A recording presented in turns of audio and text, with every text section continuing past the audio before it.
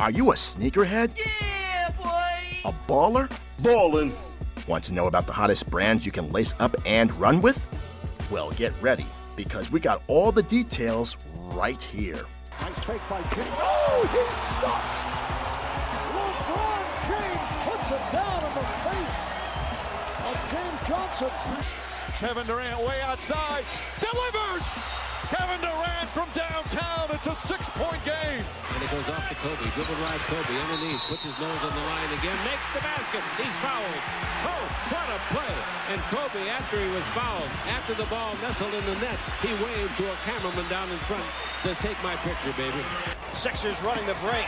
Iverson accelerating for the jam. It's Kicks and Bricks, where we got game on the streets and on the court. Money's gotta be the shoes. Shoes. You sure it's not the shoes? I'm sure, Mars. Money's gotta be the shoes. And here's your host, Jamel Cutler.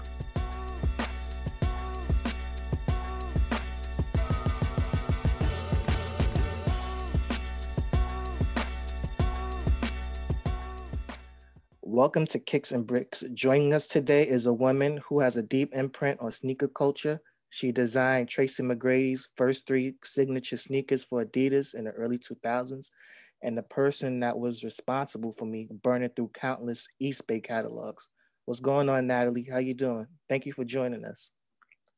I'm doing great. Thanks for having me. My pleasure.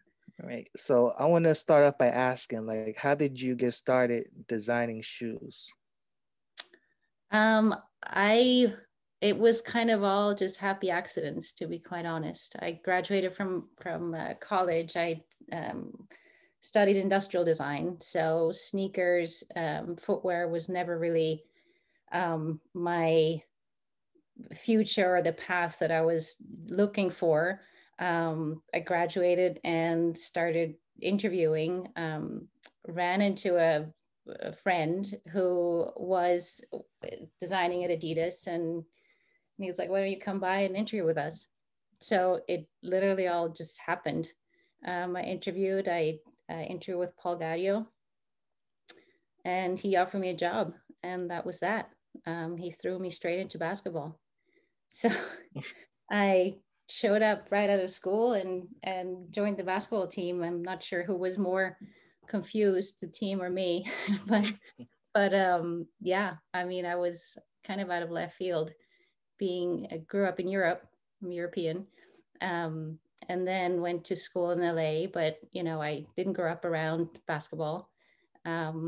Sneakers was never really part of my life to the degree as we know it now with sneakerheads and the cultures around it. So it was just it all just happened. I just got thrown into the pool and started to swim. That was that. How was that? Did that experience make your designs better, or since they put you in basically a sink or swim situation? It's hard for me to say if it made it better. I think I had to work that much harder. And if I say that much harder, it wasn't so much the design aspect or the skills, because I came from a very strong school, but I didn't have the background. I didn't have the knowledge. I didn't grow up with it. I didn't have the intuition.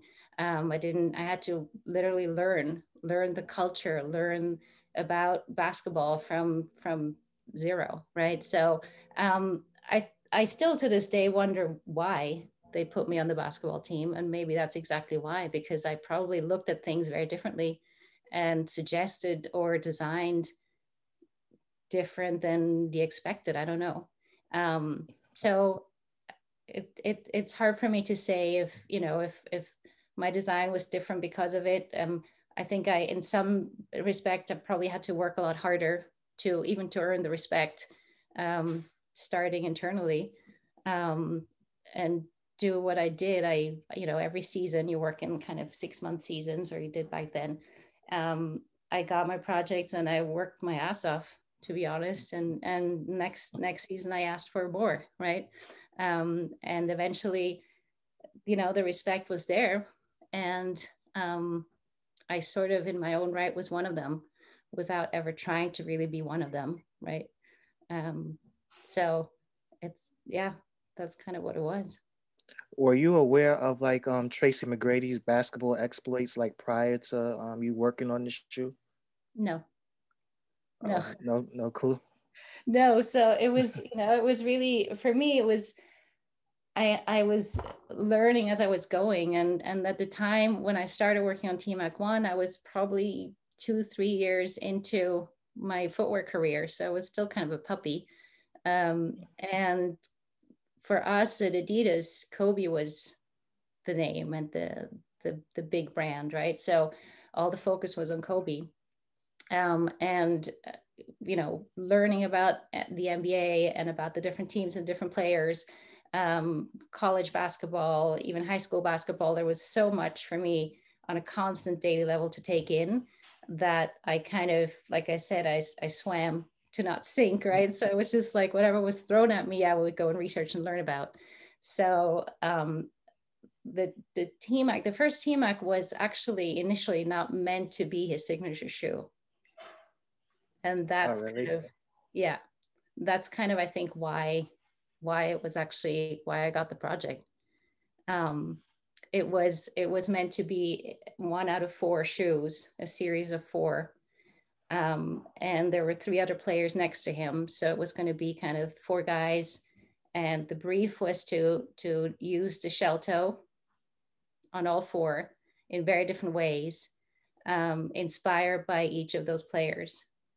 And I just happened to get TMAC as my inspiration and my player.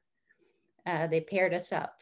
Our creative director paired up sort of their playing style and the inspiration with our design style. And so I guess TMAC and I got matched up. And so that was the start. And I was like, all right, let me learn everything I can about him, and started to watch every game and kind of observed his game and the way he plays. And I went from there, and maybe a couple of months into it, he just joined Orlando Magic, and I think Grant Hill was injured. So yeah, I'm sure he was. Yeah, he took on that kind of spotlight and did amazing. And so internally we're like, shit, we need a signature shoe like this, this is for real. And we were already working on his shoe. So that kind of then turned into his signature shoe. And honestly, I think that was really why I was on the project. I don't know if they would have handpicked one designer and knew that it was going to be what it was in the end. I'm not sure I would have been the first pick, but it all worked out. So, like, from your perspective, what was like the sneaker landscape like in 2001, 2002, from your perspective?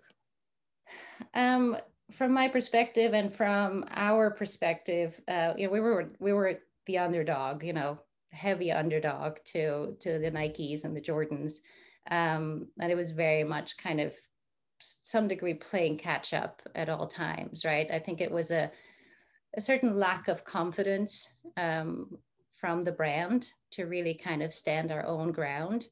And I want to say that, the Kobe shoes for sure kind of like did their own thing and kind of had their own stage, obviously with him.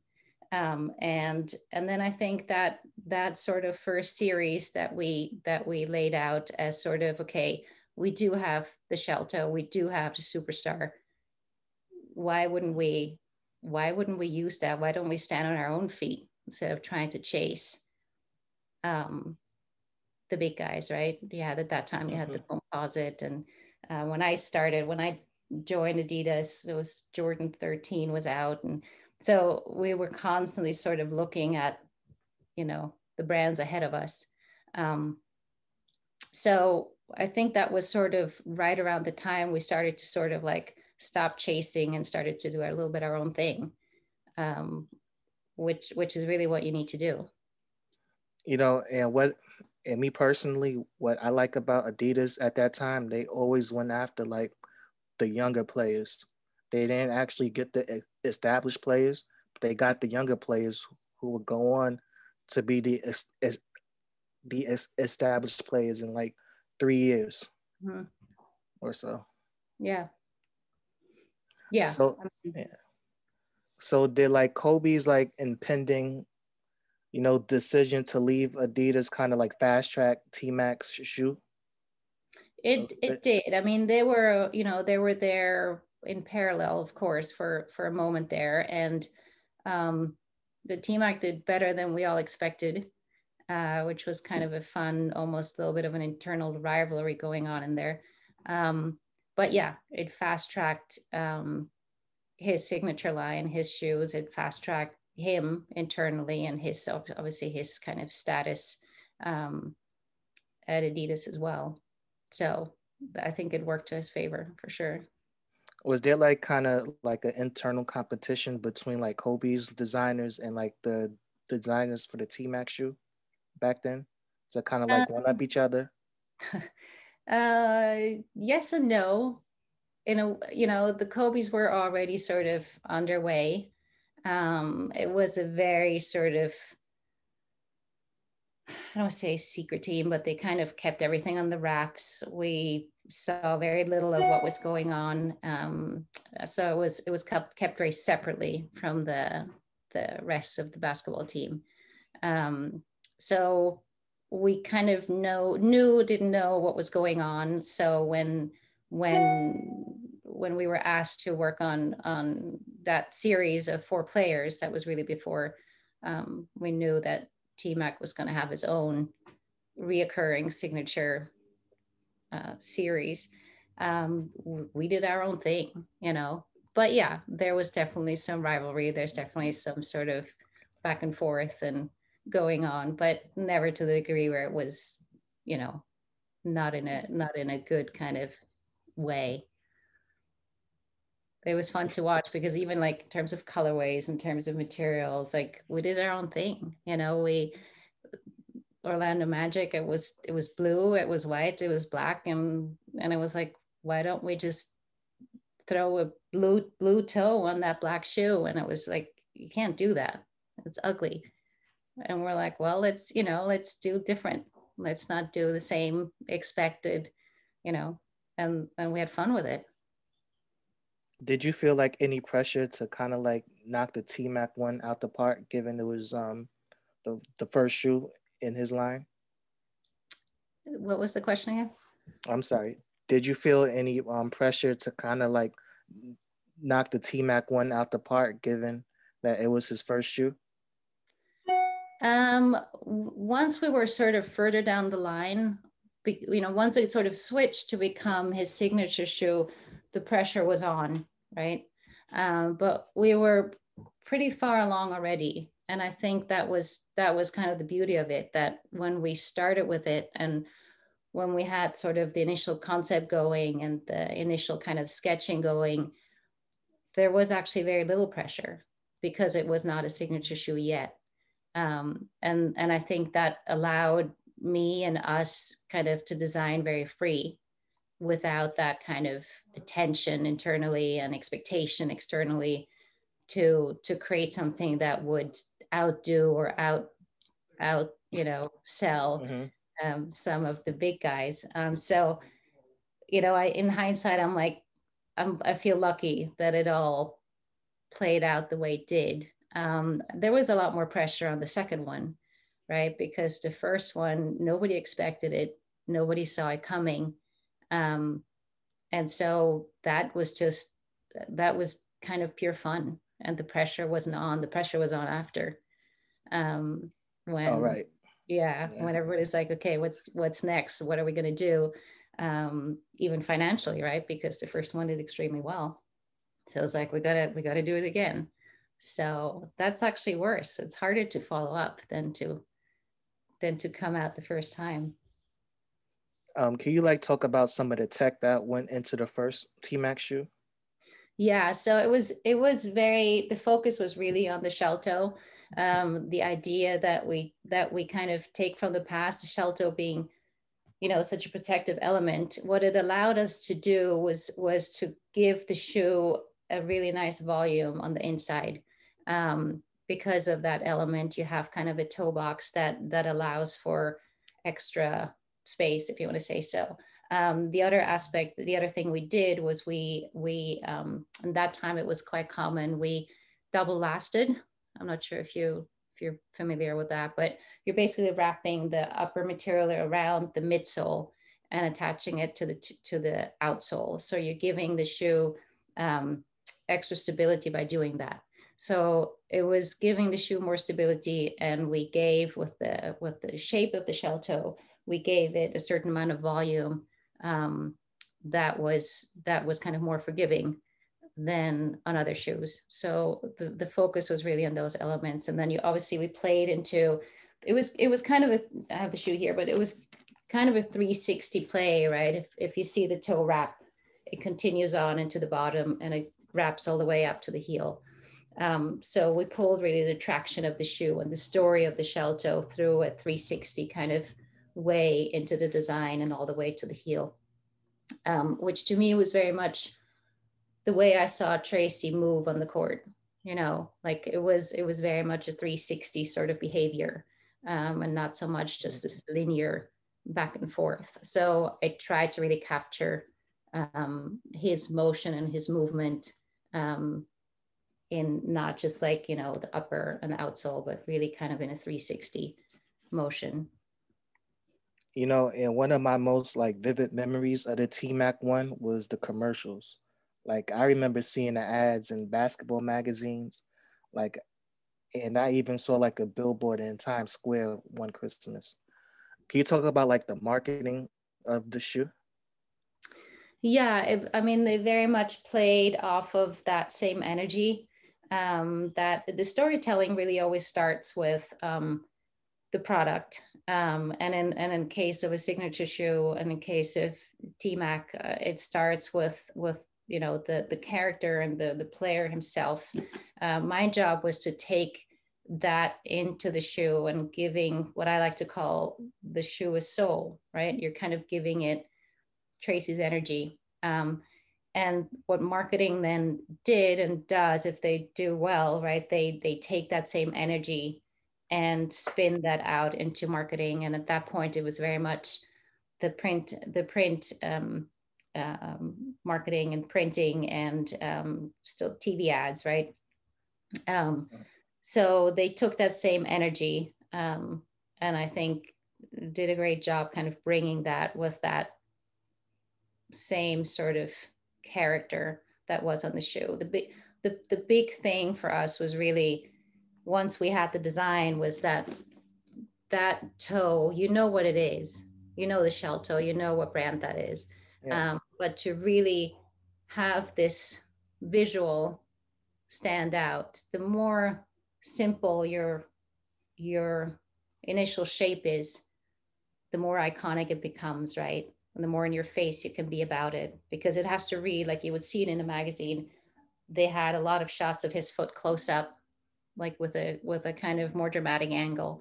You have that element. And then when you actually watch a game and you watch him play, no matter where you are, if you watch on TV or if you're in the bleachers, the shoe is tiny, right? The field you have to really kind of show what it is small.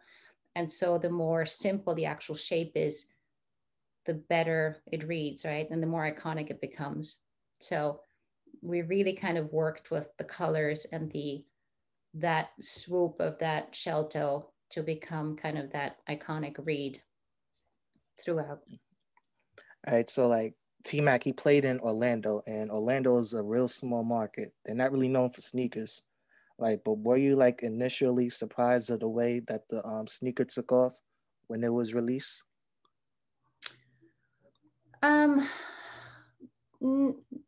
Yes and no. Yes, because personally, I didn't expect it to be that much of a success, just because it all came kind of as a surprise to me altogether.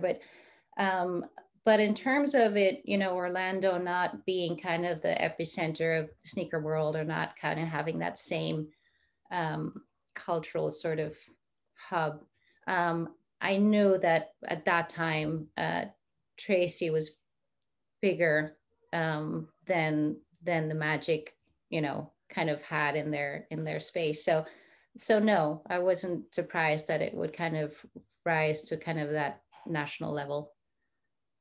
You know, like the first time I noticed the sneaker was like the 2002 All-Star game when he threw the alley-oop off the backboard to Yeah. himself. Like I think it was that moment that actually solidified the shoe. Yeah, that was, I mean, that was Atlanta, right? Was that? What year? 2002. That was. I'm usually good with this. Hold on, don't tell me. I want to say DC. Atlanta was 03, I think. Yeah, Atlanta was the second T-Mac. Yeah. Yeah. Yeah, but yeah, that was that moment. I mean, I say same thing. Like for us, it was just like he just did this right in our shoe, and it was, yeah, it was pretty. That was huge. I mean, that was definitely kind of like, this is it. Like he was, everything sort of lined up, from the marketing to the shoe, his game, the all-star moment he had was pretty epic. You know, like before this interview, I was looking up sneaker sales for 2002, and the T Mac one was actually like the best selling shoe for that year. So It like, was. how did it feel to like kind of knock Nike off that pedestal that they were on, because they had some legit releases that year too. I'm not gonna lie, that was pretty awesome. Like I said, I think we had a while where we were chasing, we were chasing Nike also in numbers, right? And obviously with Nike and Jordan. So yeah, that was, you asked me if it was a surprise that it did so well. Seeing those numbers, and I have in my kind of portfolio book here, I have a sheet with the numbers. That was pretty crazy, because as a designer, you look at the cultural aspect and you're kind of taken by the community and the feedback and the chat rooms and what people think about it and say about it, and then there's the business side. And when you do see the numbers, that was definitely kind of a moment that felt pretty special. So like, you talk about like how did the second shoe differ from the first shoe tech wise? What we did on the second shoe was, the concept behind that was to lighten it up. The thought behind it was to sort of, it's almost like a maturing level, where imagine ripping the shell toe off, and what was left was kind of the skeleton of it, right? So you still have a sort of supportive, protective, durability story there, but it's sort of removing some of the weight, some of the extra layers, and leaving only sort of the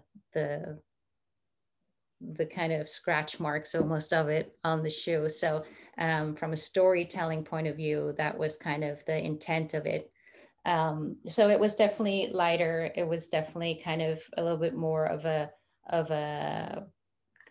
evolution cleanup version of the first one. And technically, we kind of stayed with the double lasted technique that we had going on, and then worked from there. We had kind of a double booty on the inside and the heel, so you definitely had like the cushioning story going on with the heel, with a heel kind of counter, protective heel counter in the back, so you have the stability more in the back of the shoe. And then again, we had fun with the materials. We came out with an all patent version, which was fun and probably unexpected as well. Like the blue and black colorway was my favorite T Mac too. Like it went perfectly with his Magic away jersey. And I'm curious, like as the designer, like do you have a favorite colorway of any of the T Mac shoes that you design? I loved the silver of the first one. That was one I liked a lot. The black and blue on the first one was, like I said, it was a little bit of an internal struggle to get that through, and we did get it through that was kind of design push, and I thought that red on court extremely well. Like you could see that blue shell toe from a distance, which to me was just amazing. So T-Mac 1, that was definitely my favorite combination. T-Mac 2, I think I liked the all blue patent.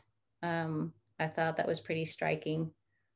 Yeah, I like working with that blue. Like kind of going back to the commercials a little bit. For the commercial for the T-Mac 2, like I kind of like that he gave some of his teammates shine in a commercial, because usually it's just the athlete that the sneaker is for that's featured in a commercial, but he gave some of his teammates some shine, and I thought that was pretty cool of him. I think that kind of tells you who he is, that to me speaks to who he is as a person, how he came across to us, to me personally as well, is he was happy to share. He definitely he obviously is who he is, but he did it or he came across always very effortless. And if you're good with who you are, and if you have the confidence, there's room to share. And at the end of the day, that lives longer than trying to grab it all for yourself. So he always to me had the perfect balance there of obviously taking what's his and putting in the work and having his moments, right, and his kind of career, but leaving that space. And he was the same meeting in person. Like he left space for all of us. He had respect for each one of us, and you could tell, like the T-Mac 2, that was like his featured shoe during the World Championship in 2003. Like how did you react seeing your shoe on a global stage, kind of pre Yao Ming ish, before Yao Ming really took off? Yeah. Yeah, it's funny you bring that up, because there's so many moments that are, you think this is it, right? It kind of doesn't get better, it doesn't get bigger, and then there's another moment, and that was definitely another one where you're like, okay, this is not just Orlando, it's national, and then it's not just national, it's where it's the NBA, and then it's the All-Star, and then all of a sudden it's a global situation, and it's extremely humbling, right? And it's just you're taking it in, you take in every moment, and it's amazing. At the end of the day, it's his work, right? I felt kind of lucky to be there with him, or in the moment, right? Like I think the T-Mac 2 was kind of like the apex of T-Mac sneaker history, like in terms of popularity. Like I even remember LeBron wore that shoe in high school. Like how did it feel like seeing your sneaker like on the NBA hardwood, high school, on the international level, and basically, that shoe being a staple of streetwear culture at that time? Yeah, LeBron James we made colorways for him. I think it was gold and blue, or gold and green. There was one game that was televised. One of his high school games was, or I'm sure more than one, but there was a game that was televised. I forgot against who, but the other team was also an Adidas team sponsored by Adidas, and the entire court was wearing the T-Mac. And I remember watching it on TV and thinking, this is unreal. You never see your shoe times 10 on the court. Like that was it.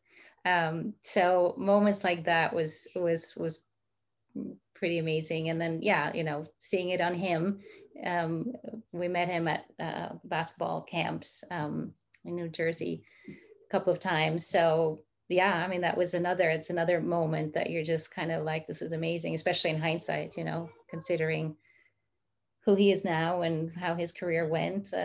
Sometimes I just think, I'm like, he was wearing T-Mac first, right?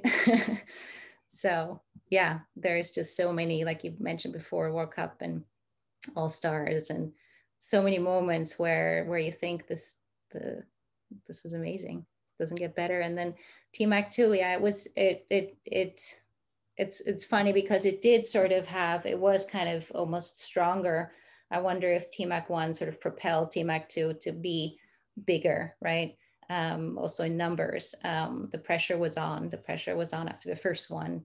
But I think we came off such a positive wave, also internally working, and trust also with Tracy. When we met with him on TMAC 1, I did ask him a little bit about 2 and what he was thinking, or if he had any thoughts or ideas. And he said to me, he's like, you know, you don't tell me how to play ball, I'm not going to tell you how to design. Oh, that's dope.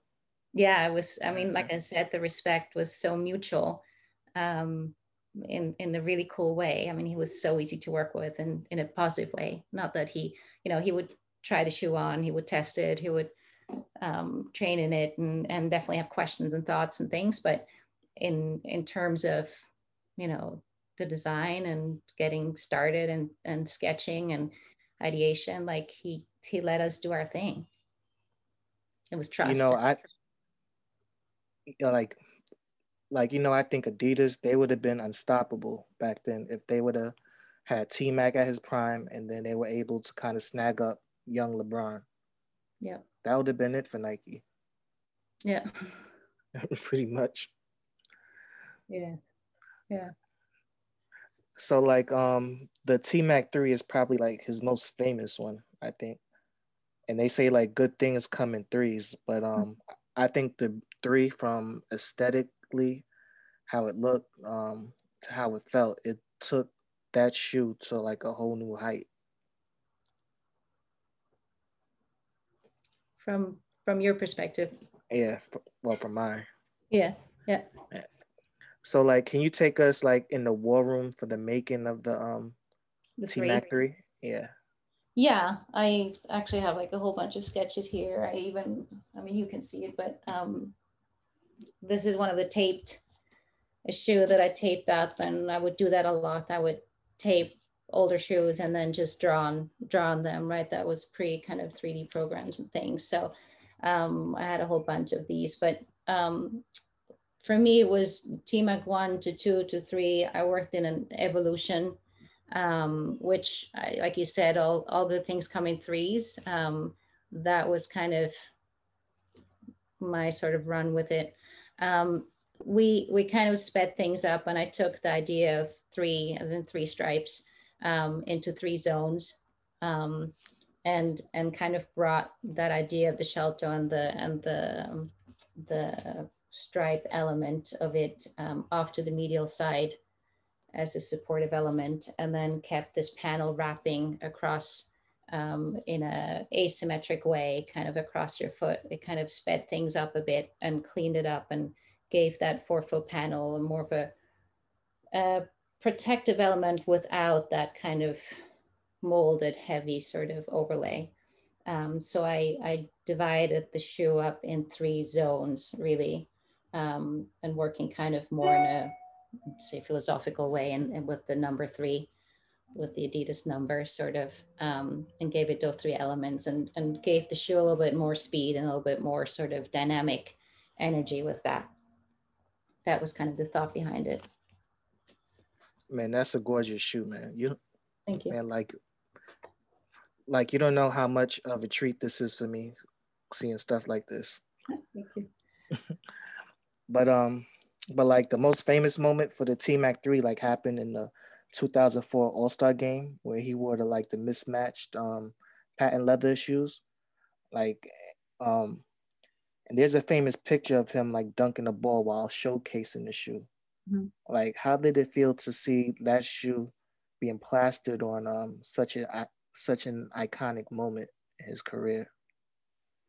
Again, you know, another, and at some point it's like how much more amazing, or how many more amazing moments can you sort of get and take? You know, we had all the different colors ready, and we played with it in all kinds of ways, and I want to say that was even him just picking a blue and red and go with it. I'm not even sure if that was scripted. So yeah, it was and again, I think, I don't know if they were they patent as well? I think so. But yeah, so it was, and for him then to have those moments and it to be photographed that way, it was just, again, it was just kind of like, it doesn't get better. I mean, it kind of lives to this day, which is pretty cool. What was your like initial reaction when you saw the mismatched shoe? I loved it. It was unexpected, you know. It was, and since they were each completely one color, it wasn't like a little bit and half, and it was just blue and red. And you know, was it scripted? Was it not? It doesn't even matter. It was unique, and I haven't seen it before, so um, it was kind of perfect. You know, T Mac kind of started the wave of kind of wearing mismatched shoes. Like back then, people was looking at him like, "Come on, man, what the hell are you doing?" But are you surprised that that the style he created, you know, still kind of resonates today? Because people still wear mismatched shoes all the time. Right. It doesn't surprise me, and the reason I say that is because he has that. At least to me, he always had that. I want to say quiet confidence, right? And by quiet, I mean it's a relaxed confidence. And when you do your thing, and you're not really doing it to be, I don't know, you're not necessarily too worried about the reaction. You're just doing it because it feels right to you. Um, then it works the best, right? So uh, it doesn't surprise me because he has that relaxed confidence. I want to call it that. He never seemed concerned about how big his moment would be. He just went out there and did his thing, um, and we all know how that worked out. So Right. yeah. Recently, like a few years ago, Jaylen Brown kind of recreated the mismatched shoe in the All-Star game a few years ago. And when I asked him about it, like after the game, he said it was because of the impact T Mac had on his about the impact T Mac had on him, and that shoe was actually his favorite shoe coming up. I never heard What? that before. Yeah, Yes. or or one of his favorite shoes coming up. But yeah, like that was a cool moment to see Jaylen Brown wearing that shoe because it kind of brought me back to my teenage years, seeing T Mac doing the same thing. Right. Well, it's the first time I hear it, but what I do like is when they can give each other that light, that let another player shine for a moment, and even for LeBron to just acknowledge that or say it out loud is speaks for him as well. Or that's cool. It's cool that, yeah, like we said, I mean, he wore the T Max in high school, right? So I'm sure it had some sort of impact on him, or some sort of moment of knowing that he hopefully will have his own legacy and his own series coming. Um, so I think it's nice of him to kind of acknowledge that he would kind of recreate a moment that was special to him or meant something to him.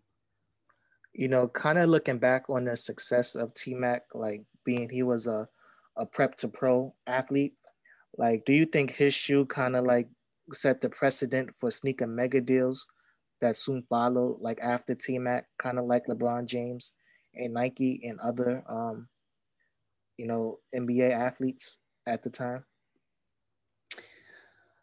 I think Jordan really kind of obviously is the legacy of all legacies, especially when it comes to a footwear signature series, right? And even then, that was already, like I said, when I got into footwear, there was Jordan 13 when T-Mac came out, this Jordan 15. So that was, again, you can't compare anything to Jordan and Jordan's footwear line. But I think what really happened with the T-Mac line was that it was possible for others as well. That it wasn't only Jordan, right? That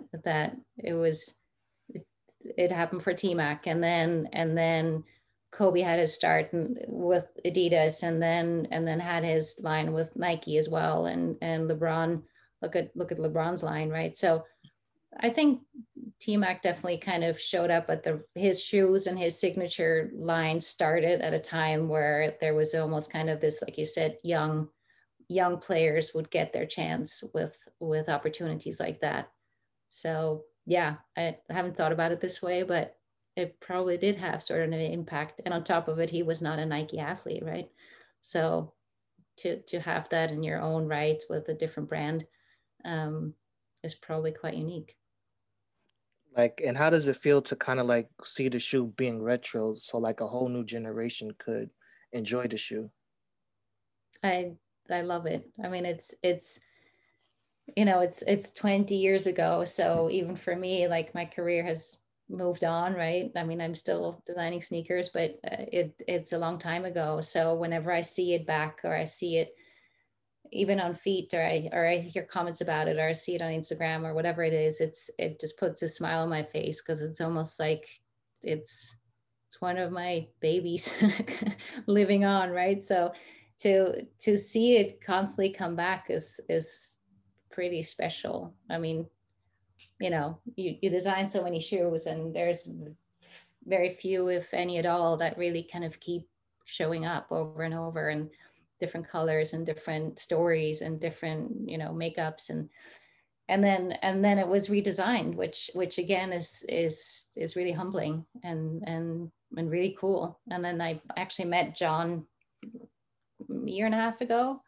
I was in New York, and we got together, and we talked, and had, you know, so that was pretty cool to meet with him and kind of get his take on things and his kind of experience with T-Mac, and he did a great job with, you know, keeping the legacy kind of so intact, and yet giving it a completely kind of new, fresh take. Like, So where do you see the shoe going in the future, as far as you know, his the first three shoes, the Millennium shoes, or even the later T-Mac shoes?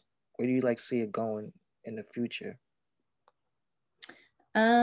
I think it's really cool that they sort of relaunched almost a second series, a new start, and yet, you know, holding dear to the, or kind of create a homage to what it was.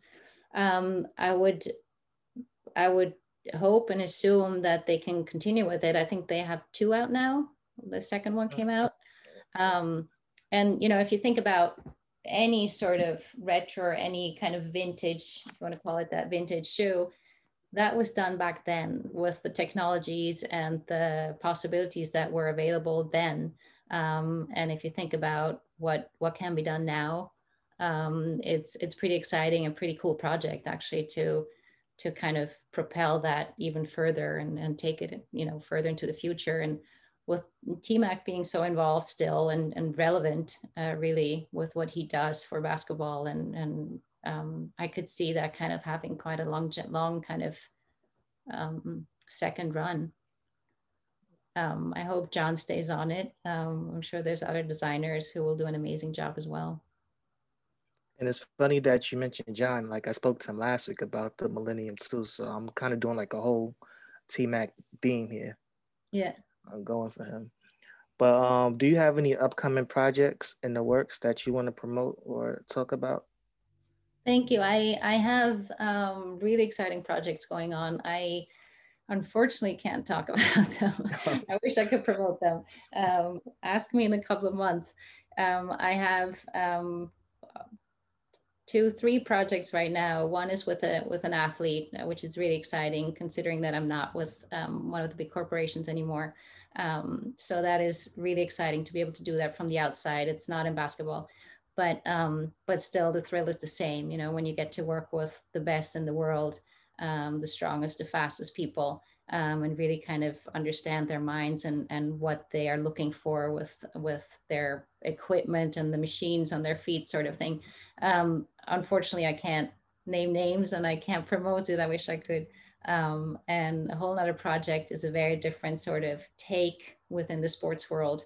It's actually not footwear, it's equipment, apparel, but it's a completely new thing that we're gonna come out with. And it's a whole team of people who left the big corporations, and I'm busier than ever, and I'm having actually more fun than ever, I want to say. So unfortunately, I can't say it yet, but soon. You know, I want to thank you for joining us today. Like, you're a legend, just like T-Mac, and just like he's in the Hall of Fame. If there was a Hall of Fame for sneaker designers, I think you would be a first ballot. And if I had a vote, it would be for you. So thank you for joining us. You're very kind. Thank you so much.